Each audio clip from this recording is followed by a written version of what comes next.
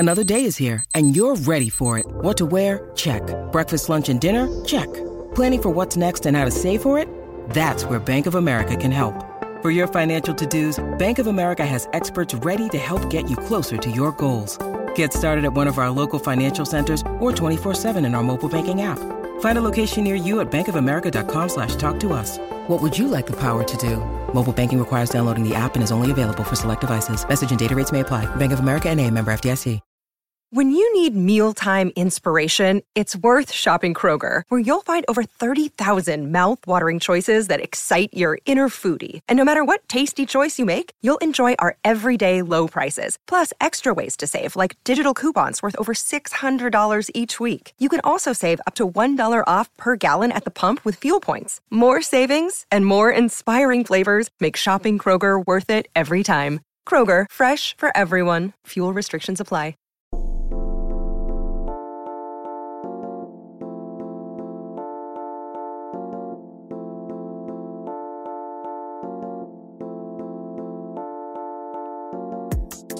Ladies and gentlemen, welcome to the We Are Podcast and DK Pittsburgh Sports Podcasting Network. He's Corey Geiger. I'm Jared Prugar. Corey, sometimes we all like to get paid.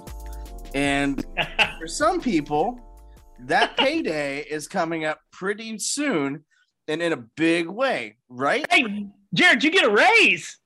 I wish it was me. Hell, I didn't get a raise. What are we talking about today? That I work 72 hours in like a 7-day period, or 72, 24, 72 in 4 days or something. I don't know. They told me I work a lot. And it's true, but let's not talk about us because it's not either of us. Our bank accounts aren't impacted, but there is some cryptic terminology after Penn State beat Rutgers 28-0 Saturday at Beaver Stadium by the head football coach, James Franklin. And we don't know, look, for sure, we're recording this late Saturday night. We don't know for sure that all of this is going to happen. We're going to tell you what we know. The Board of Trustees, the subcommittee on compensation is going to meet on Tuesday. All right.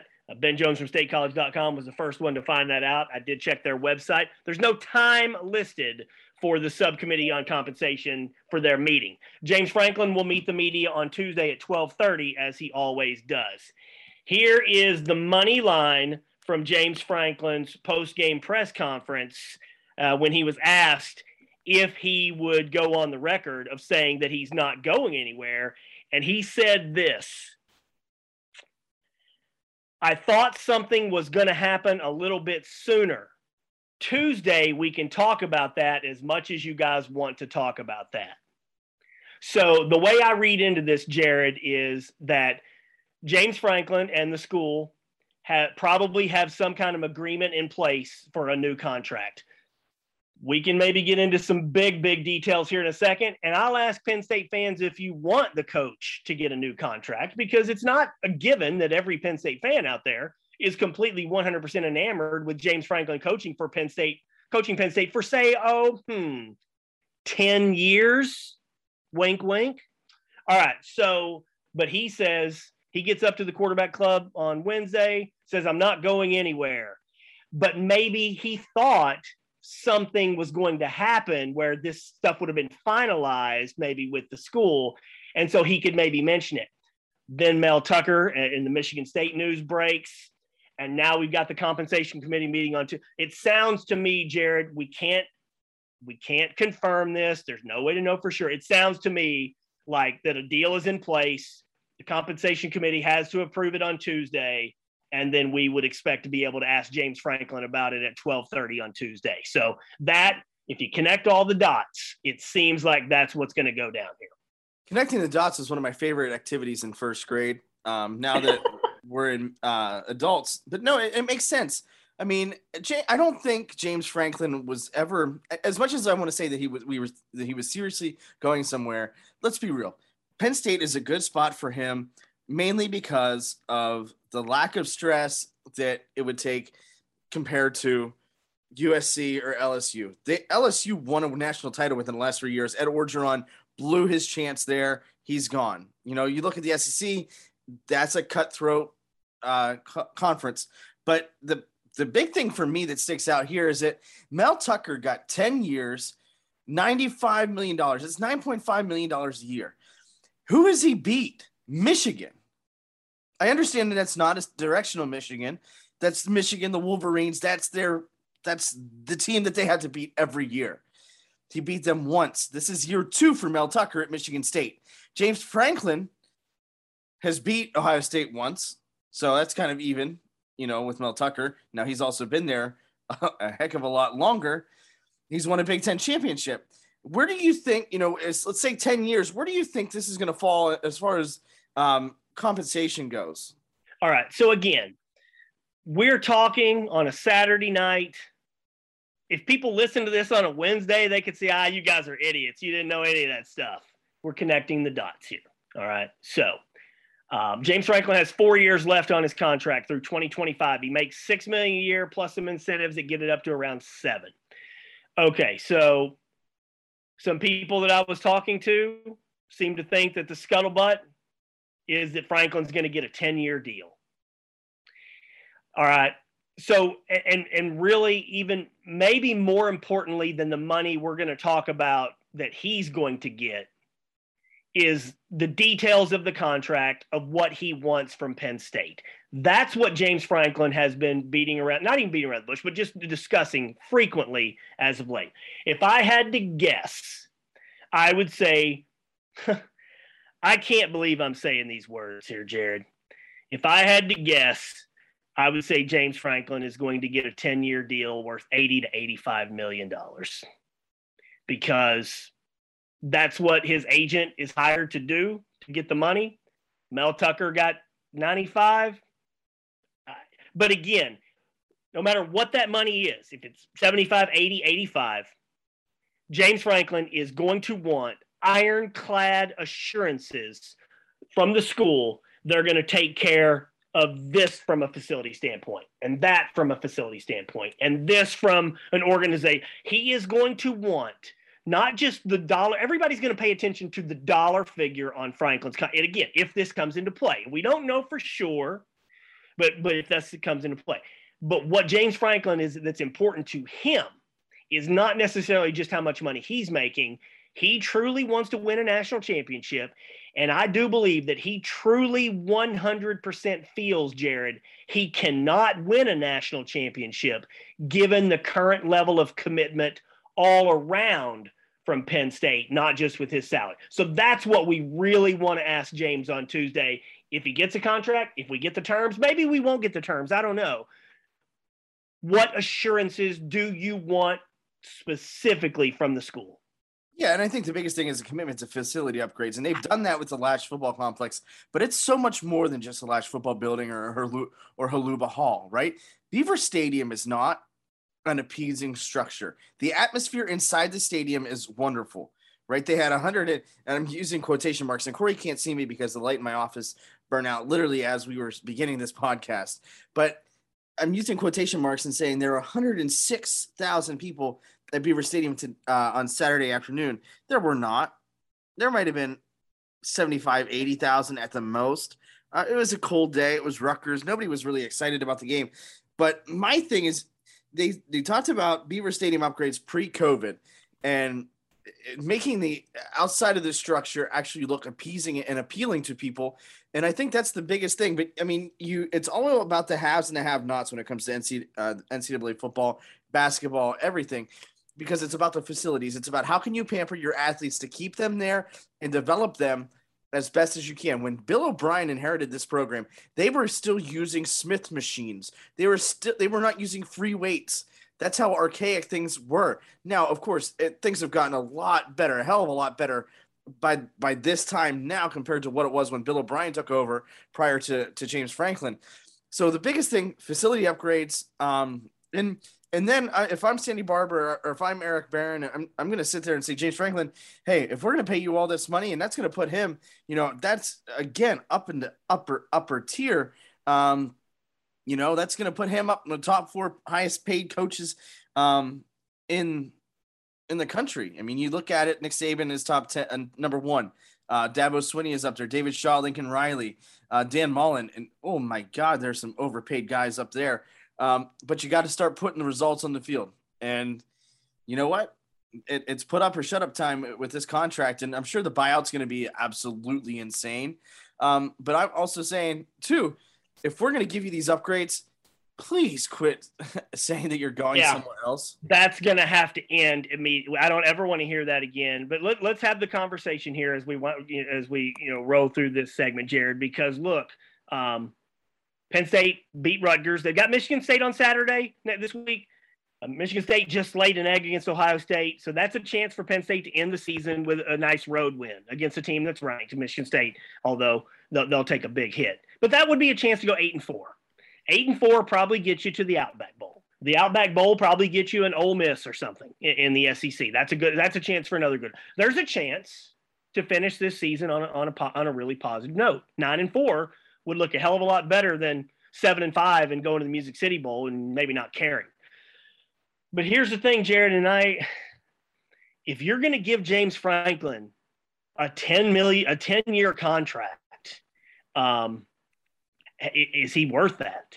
Has he earned that? He's had a lot of success. There's no doubt about he turned Penn State football back into a nationally prominent program.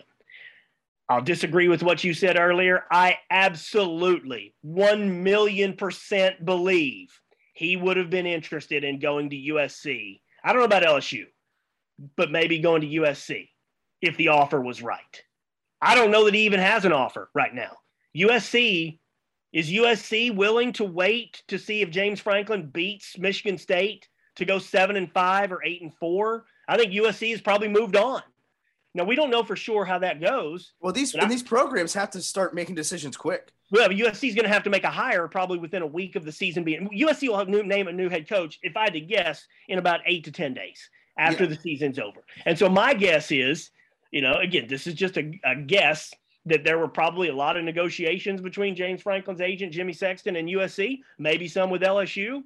And at some point, maybe those schools just decided to move on. Now, it's also possible James Franklin decided to move on because simultaneously, this is how the game is played, his agent was having conversations with Penn State and saying, how much can you get James and how much can you get everything else lined up so that Penn State can compete with all the rest of these things. So I think this game has been being played for the last number of weeks.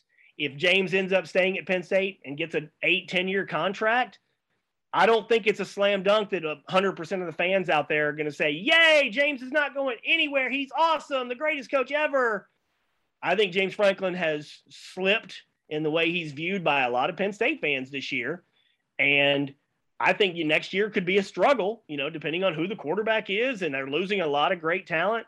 So if you're going to sign a guy to a 10-year deal and pay him 80-something million, if that indeed does be – you can't go out and lay an egg. Just ask Mel Tucker. I hope Mel Tucker at Michigan State has signed that contract already, because they were down 49-0 at the half this week. And if you're going to give a guy $95 million, I don't ever, under any circumstance, hell, if you're playing the Dallas Cowboys, I don't want you to be down 49-0 at the half.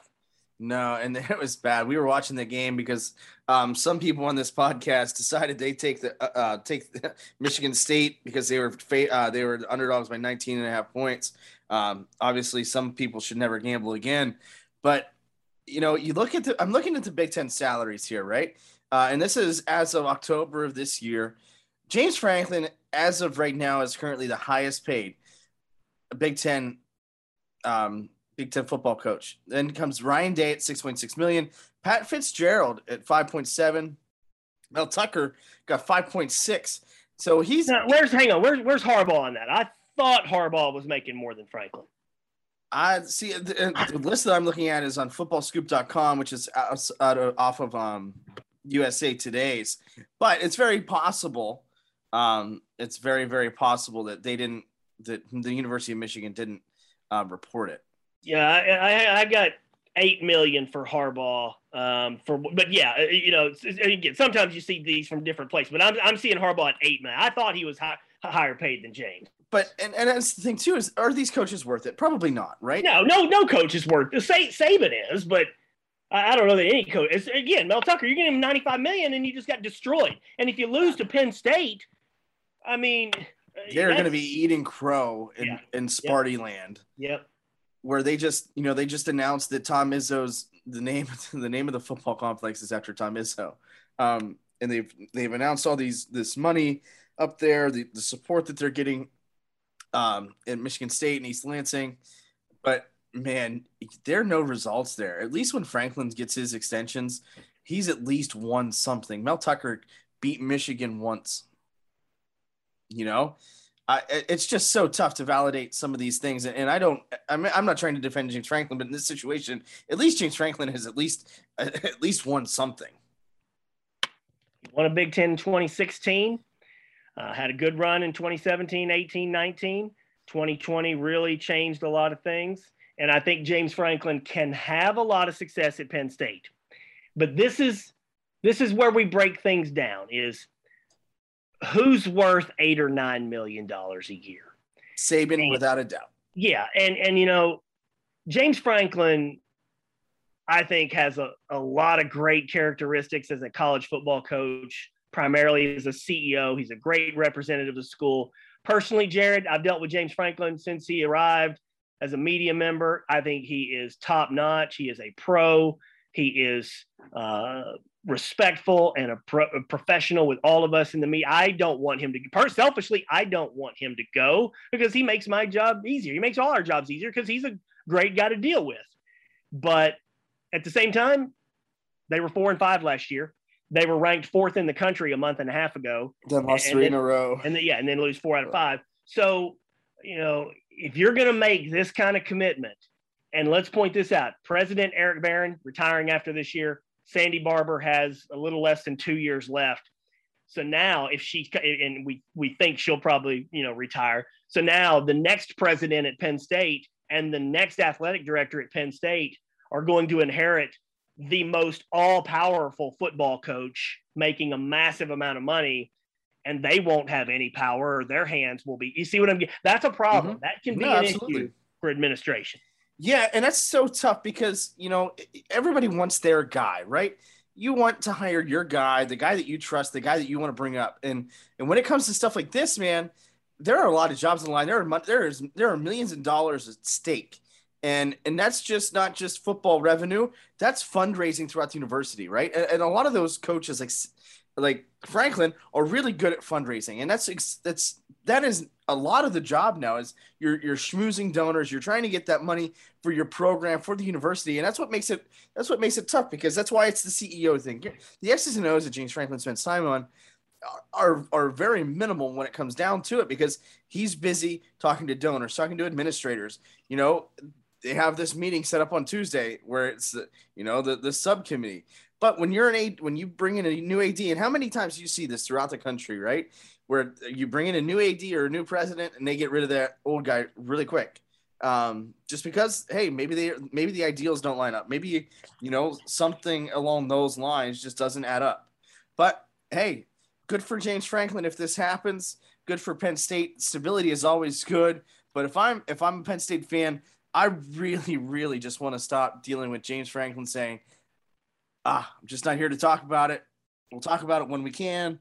And please, for the love of God, quit entertaining the idea of going elsewhere. And as we close this segment, we'll talk some more about the football game in the next segment. As we close this segment, if indeed, and again, we don't know for sure, if indeed he gets something anywhere close to a 10-year deal, James Franklin will have been at Penn State for 18 years at that point, or, could be. And he there won't be any more talk about him going this, that, or the other place. He just can't. He won't. Could he get fired during that time? Yeah, but hey, folks, I always thought there were a handful of jobs that James Franklin could want to leave Penn State for. Number one for me was always USC. Then there's Alabama and Clemson, but I don't think those are likely. And then you throw in maybe Florida. I think Florida could be likely. They're 2-6 in the SEC. But outside of those handful, I don't think James is going to Texas. I don't think James is going to Notre Dame. And there are other good jobs in college football that maybe not would necessarily fit James Franklin. So outside, if USC and LSU were off the table, Florida could happen in a few years. Who knows? I just don't see James going anywhere now. And that will please a lot of Penn State fans, Jared. But I bet you that there are a lot of Penn State fans out there that are going to be a little nervous and wanting to see James Franklin improve as a football coach and not have repeats like we saw in 2020 and this year. No, absolutely. And speaking of nervous and speaking of results, let's talk about the game when we come back on the We Are Podcast and DK Pittsburgh Sports Podcasting Network.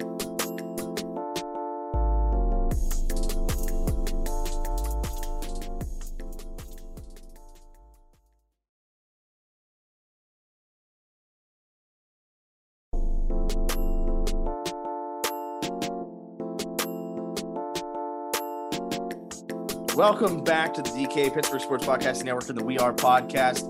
Corey, if you tuned into the game in the second half, you watched a really good football game and you watched Christian VU play. But if you sat through the first 29 minutes of that football game, you might just now be waking up. That was brutal. Yeah, it was rough for a while. But then VU comes in and, hey, look, I give that kid a lot of credit. He looked really good. The numbers were good. Christian VU, 15 of 24, 235, and 3 touchdowns. To me, Jared, I'll ask you this. Even more important than the numbers, maybe not more important, but just was the eye test. He looked absolutely like a college quarterback. He looked like he could function in a pretty high level in the offense. What do you think? He was poised. He was great in the pocket. I know you and I always talk during the games. Corey and I sit beside each other in the podcast. We just really love each other's company a lot of the time. So we sit next to each other and we communicate back and forth about what we see. And at some points in the game, and before we move on, I think it's fair to say Penn State was riddled with illness. There was an outbreak at Michigan with the flu, and I don't know if there's anything to kind of really dive into here, but Penn State and Michigan played last week. Penn State gets riddled with this illness. They had about 35 guys sick this week. A lot of them were big time players. Sean Clifford, they didn't have a scholarship quarterback practice this week until Friday. So they were riddled with illness. It was like a triage unit. They had IVs, they had throw up. It was just a sight to be seen, according to a lot of the people that we talked to after the game. But VU comes in and gets the job done, and he just looked poised. And like I said before, we were watching Sean Clifford, and he was skittish to an extent. I mean, and he's, sometimes he's not as patient in the pocket as he could be, but he was running into different things, and he just was really not comfortable from what we saw today. And then Christian VU comes in and just gets the job done. He settles in nicely. He steps up into the pocket, runs when he needs to, does not force things. And his deep balls, man, they looked super effortless. And some of the balls that he threw, the Jahan Dotson touchdown was impressive, but the pass to Parker Washington, the back shoulder, little bit of an underthrow, he's off balance, and he just puts it where the only place that his receiver can catch it. And hey, that's just what the doctor ordered for Penn State. Yeah, I'll tell you, and it's a positive because Christian VU came in and did so well that it just makes you really shake your head and wonder, why didn't they go with him at Iowa? Why didn't they go with him against Illinois?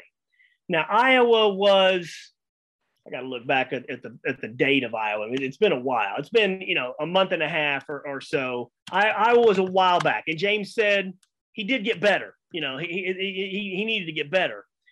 But I just wonder, could Taquan Roberson, they thought he gave them the best chance to win against Iowa.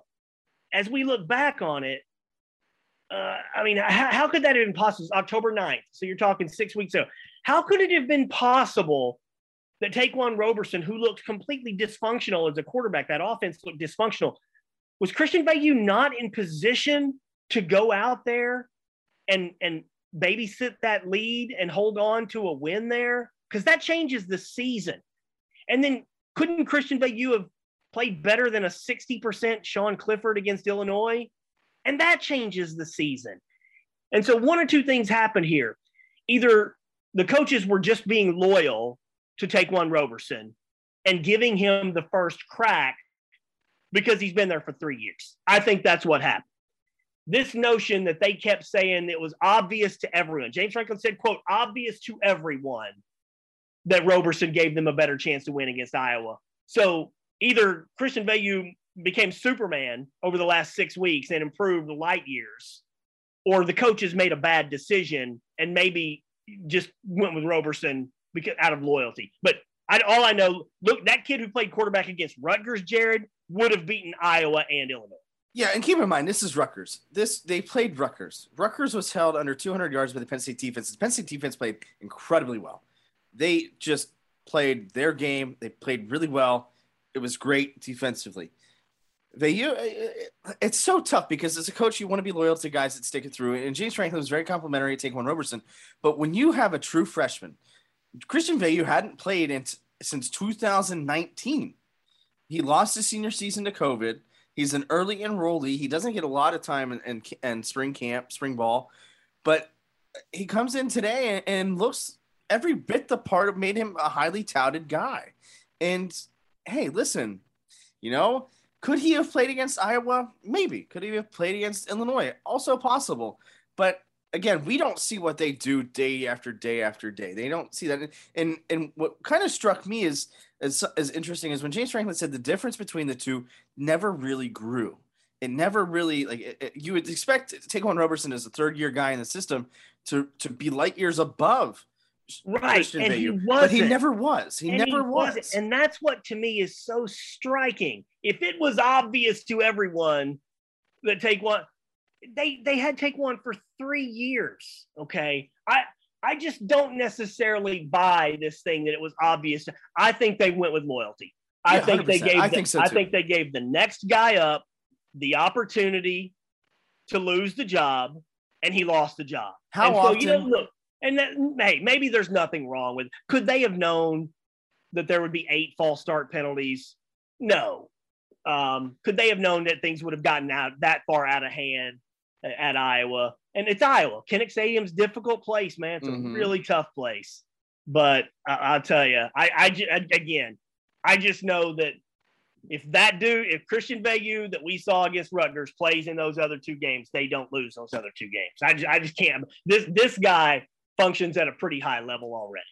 Yeah, and let's be real. How often under James Franklin has an incumbent guy, as a guy that's come in as a freshman, upstaged or leaped over somebody or leapt over somebody on the depth chart? How often do you see that? It never happens for James Franklin. So loyalty is a big factor, and I get that. I respect that. But, in this situation, that loyalty could have potentially cost Penn State its season.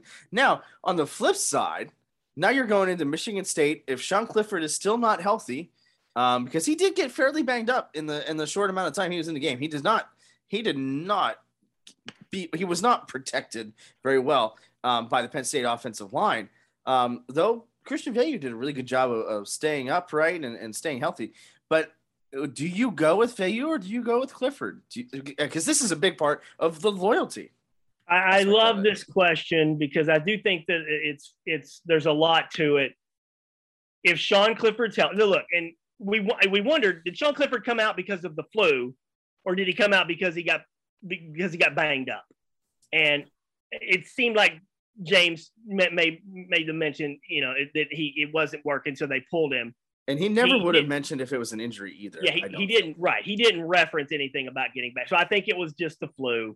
And so from that standpoint, I think that Sean is probably, and look, we've all had the flu or a bug. It's usually gone after 5-6 days. My guess is he'll be fine by the time the Michigan State game rolls around. The case I would make, and look, just for the record, Sean Clifford should start. He's a 3-year starter. It could be his last college regular season game. I think it will be. He's done everything you've asked him to do. I think he deserves that opportunity to start. The case I would make for Veilleux, Jared, would be, who's your quarterback going to be next year? Mm-hmm. Can you use Michigan State to find out more about what you've got with Christian Veilleux?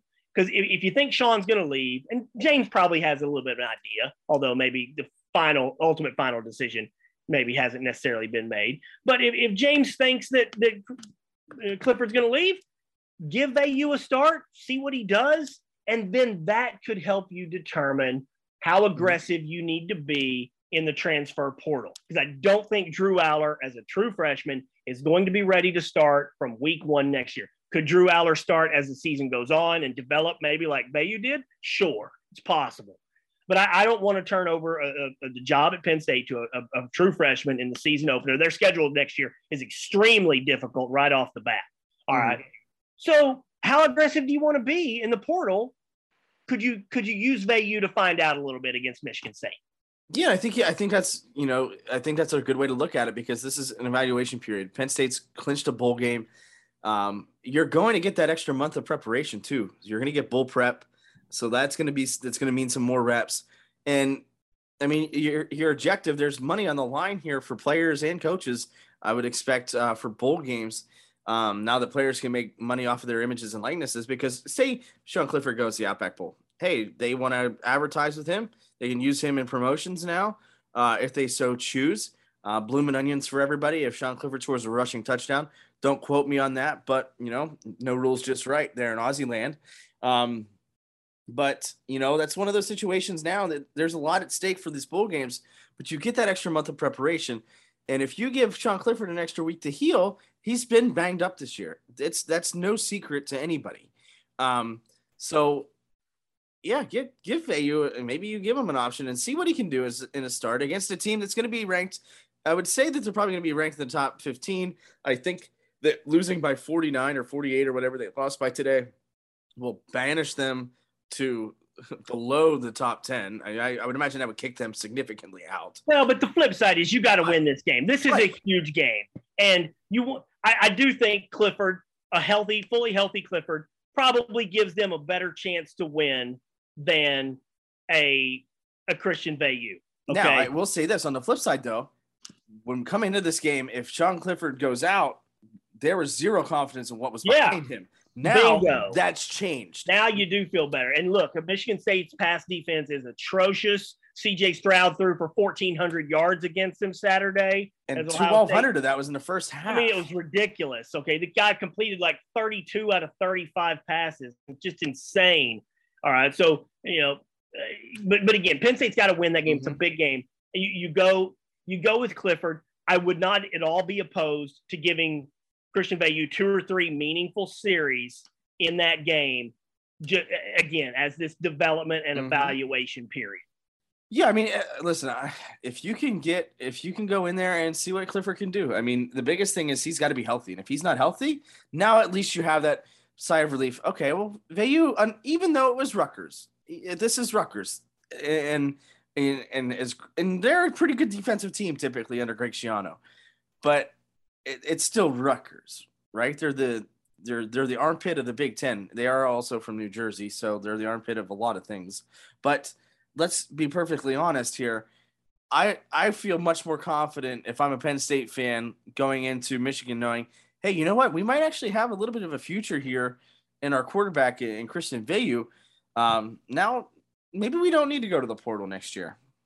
Well, again, I think they're going to need to go to the portal to get somebody of depth. But the question becomes if Clifford's back, well, you're not really going to be able to get anybody from the portal who's going to kind of want to come in and know that he's going to sit behind a fourth-year starting quarterback. If Christian, if did I say Christian? I meant Clifford. If Clifford is back, but if Clifford's not back, your options are an experienced guy from the portal, Christian Bayou, or maybe Drew Allen. Again, I don't forget about Mason Stahl. Let's not forget about Mason Stahl. People are getting on me for never including Bo Prabula and all this. It's not a knock on Bo. I just don't think that's going to happen. So right, again, you just don't have enough experience. I mean, right. So if Christian Bayou comes back next year and he's got some, now you bring in a guy from the portal and you say, Christian, you're going to compete with this guy for the starting job. Yeah, I mean, hey, I'm very interested to see how this offseason plays out because I don't think Sean Clifford should come back to Penn State. That's not a knock on Sean Clifford. I think it's just time to move on. Sometimes, marriages are meant to end. And I think, he's done all that he can. He's a 3-year starter. He's won a lot of football games for Penn State. And they're going to go out and try to go out on top. And I don't know whether that means he's going to go pro or whether that means he's going to exhaust that last year of eligibility. But you know what? The youth movement was served today. They were up front. They were pretty young. They had Effner. They had Landon Tengwall got some action today. Juice Scruggs was a little bit banged up, but he played center. Caden Wallace. The offensive front looked good, especially with Vayu in the game. They looked better, ran for 149 yards, and he threw the ball well. There was a lot to like about this. In the next segment, we'll look ahead to next week and around the country, but maybe you catch Michigan State reeling here and licking their wounds, and who knows, maybe you catch them at a real good time after they got thumped by Ohio State. That's right, and we're going to have a real good time here in the third segment of the We Are Podcast and DK Pittsburgh Sports Podcasting Network when we come back right after this quick message from our sponsors.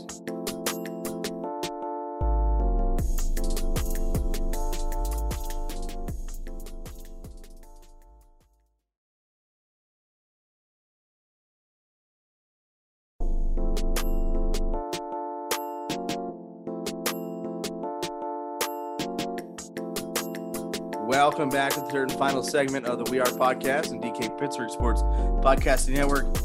For the entirety of this podcast, he's been Corey Geiger. I've been Jared Prugar. Corey, Penn State and Michigan State are playing for the most prestigious trophy in all of sports next week, the Land Grant Trophy. If you've ever seen the Land Grant Trophy, I'm sorry. I'm just so sorry. It's just so awfully ugly, but it's so prestigious, right? You know, you got these land grant institutions in Penn State and Michigan State. Why not literally slap a bunch of hodgepodge random things on said trophy and present it to, hey, here's the winner. The late George Perlis, really good man, coached at Michigan State. He and Joe Paterno worked out this Michigan State game. George Perlis, also an assistant coach for the Steelers on those Super Bowl teams in the 70s. So there's a lot of Pittsburgh folks George Perlis designed the Land Grant Trophy a number of years ago. He died in 2020, last January. A number of years ago, I reached out to George and did a story on him. And he didn't, not that he was proud, Jared, of the Land Grant Trophy, but he was proud of the Michigan State Penn State series being renewed. And I do think I like this series. Mm-hmm. We're always going to have Michigan, Ohio State be the marquee, game for the final, weekend of the Big Ten schedule.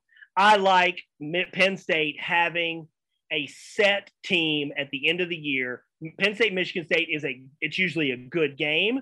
There's usually something riding on the game, maybe not a ton, but Michigan State's been good for the last, good number of years. And so there's a lot riding on this game for both of these programs. And I just think it's become a pretty good rivalry. It'll never be Ohio State, Michigan State, and it'll never be, the old Penn State Pitt from the 70s and 80s. But this is a game I do kind of look forward to because there have been some quirky things going on in these games over the years, Jared. Well, yeah. What was it, 2 or 3 years ago?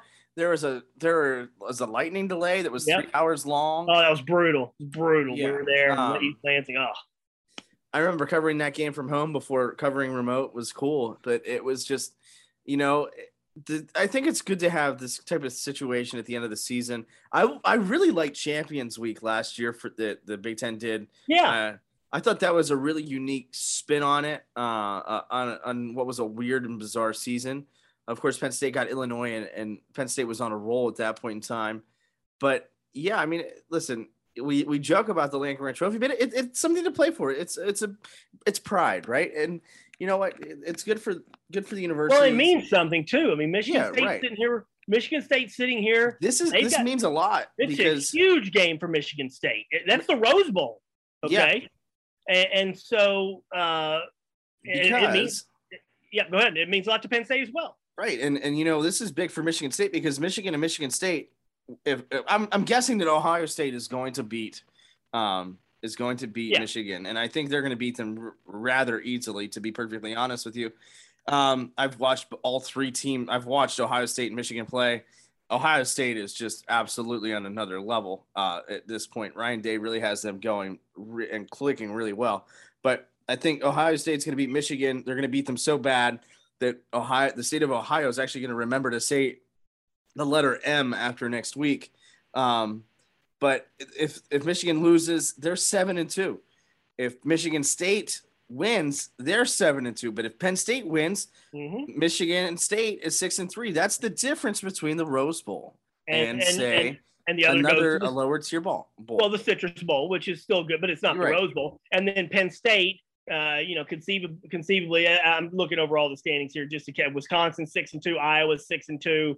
The Citrus Bowl would go to either Michigan or Michigan State, and then you got all these teams. I guess Wisconsin and Iowa could be in line for the Outback Bowl, and maybe that's still, even if Penn State's 8-4, maybe that still pushes them down to the Music City Bowl because again, if they beat Michigan State, they won't get as much of a bump from it as they would have if Michigan State, say, would have played a competitive game against Ohio State. Yeah, right. I mean, the fact here I am. I'm analyzing. I'm looking at my betting slip yesterday. I'm like, you know what? Michigan State's 19.5-point underdogs. I like Michigan State. I think they have the best running back in the country. He had 30 yards rushing. Yeah. So if you ever want betting advice on what not to do, please come see me. But yeah, I mean, listen, there's a lot on the line here. Not just, standings wise, but for going into that bowl prep with some momentum. And if you can go ahead and do that, that's really good for Penn State moving forward because, hey, you get to that bowl prep, you get to the bowl game and you maybe get a win there. You finish out the recruiting cycle, get those guys signed, get them into campus early enroll. We get ready for spring ball and get back and do this all over again. And, it starts this week. And whether that's with VU in the under center or however you want to say it, or Sean Clifford with his last ride, the last few games here, it's going to be interesting to watch. And, after today, it's a lot more interesting, I guess I should say, as we slow down here at the end of the season. Well, I'll tell you, Oregon just got destroyed by Utah 38-7. So that is tremendous news for Cincinnati because, you got to figure it's going to be – well, look, the Alabama question is still out there. If Georgia beats Alabama, and which I think they will, could a 2-loss Alabama team still get in? So you're going to have Georgia. You're going to have Ohio State. There's 2. With Oregon losing, that is phenomenal for Cincinnati. They're number 5 in the playoff. Yeah. You got to think that as long as Cincinnati doesn't just absolutely blow it, that Cincinnati is going to be in the playoff now because you're going to have Georgia, Ohio State, Cincinnati, and, maybe either a 2-loss Alabama or a 2-loss Alabama. Everybody else has got a loss. It would come down to Notre Dame. Oklahoma State is up Oklahoma there. State is 9-1 or 10-1 now. And let's not forget Oklahoma either. They're on the outside looking in, but I mean they're winning by the skin of their teeth. I don't think they're any good, but yes. Look at the more I'm looking at this, it's almost going to be unless Michigan beats Ohio State, which again I just don't think. I think a 2-loss Alabama probably gets in just because if you just look at it, it's Georgia, Ohio State, Cincinnati. And then your other choices are Alabama, Michigan, Notre Dame, Oklahoma State. I think worst case scenario happened for the ACC today, and I'm not even saying anything about Pitt because I think Pitt winning the ACC Coastal is great for that program and Pat Narduzzi and those guys. But Clemson beats Wake Forest, and not only do they beat Wake Forest, they beat them by 21. Yeah, bad. That's probably the worst case scenario that they have. Mainly because now Wake Forest is going to get bounced from the top 10. They're probably going to be in that 15 to 18 range with Pitt probably around the same area. It's just – and we still have conference championships, so I think that's going to be the telltale sign here. I think Ohio State's going to win the Big Ten championship. I honestly think right now Georgia and Ohio State are the 2 best teams in the country. I've been on the fence about Alabama. I think they're really good. But the way Ohio State barely beat Arkansas today. Yeah, I mean Ohio State's winning with authority. I think Ohio State's number 2. I think Ohio State I think Ohio State could very well jump Alabama and go to number 2 in the playoff rankings, and that's important. That's important because they would jump Oregon anyway, and the 2 would play. Right. You don't want to play Georgia. You don't want to play Georgia in the right. semifinal. And so what'll be very interesting, Jared, is that SEC championship game. If Georgia wins, how close is Alabama? Is it a 17-point game? Then probably Alabama could play its way out. If it's a 10-point game or less, and we know how good Georgia is, then yeah, Alabama's probably in. But the problem with that would be this. Could you conceive? Yeah, I guess you'd still put Alabama 3 above Cincinnati, maybe. And then that way you wouldn't have a Georgia-Alabama repeat in the semifinals in a 1-4 game. How about this for pure chaos, Corey? What happens if Michigan wins? Well, now we got a big problem. Although, no, I think Michigan probably just replaces Ohio State in this whole discussion. And Ohio State would be out. Yeah, I think so too. And I mean, just kind of looking at the Big Ten standings and looking at some different things here, it looks like it's going to be, pending the results this weekend, it's going to be, well, Wisconsin and Iowa are tied at 6-2. Wisconsin and Minnesota play. Minnesota's having a low-key okay year. They're 7-3. Wisconsin has the upper hand over Iowa from when Iowa was broken after Penn State. So that's a plus as far as tiebreakers go. So I would expect, it's probably going to be Ohio State and Wisconsin in the Big Ten championship. Big 12 championship, I think, is a lot trickier. Oklahoma and Oklahoma State are going to be those two. And I think they play this week, if I'm not mistaken. They have to, right? Yeah, Bedlam, yeah. Yeah, so, I mean, that's essentially going to be for the Big 12 championship. So that's going to be interesting. That's going to be, if Bedlam happens and pure chaos is going to ensue, it's at OK State. But I'm interested to see how that goes as far as rankings go, because if Oklahoma finally gets a big-time win, a legitimate win, they're back in the top 10. They're not a top 4 team. Yeah, they're not in playoff because, again, Oklahoma State, that's a good win. But there's just what's interesting is, this is a week-to-week kind of thing, and Oregon's got to be feeling really good about itself, and then all of a sudden you just get absolutely destroyed. But boy, I mean, it's fun talking about all this and letting it play out on the field. It was a joke that the committee ranked Michigan ahead of Michigan State right after Michigan State had won, but Michigan State laid an egg and played itself out. Ultimately, over 12 games, these teams will generally know, because even the ones we think might be great or not, we'll find out. It'll determine itself on the field. Yeah, and I think that's really why we're here for this. Now, I'm just looking ahead. The American Athletic Conference, I think, is the most intriguing here, because you've got an undefeated Cincinnati team that's 7-0 in their conference. They are undefeated. They're 11-0. Houston is 10-1 overall, but they're 8-0 in the conference. That, I think, what if Cincinnati doesn't win their division?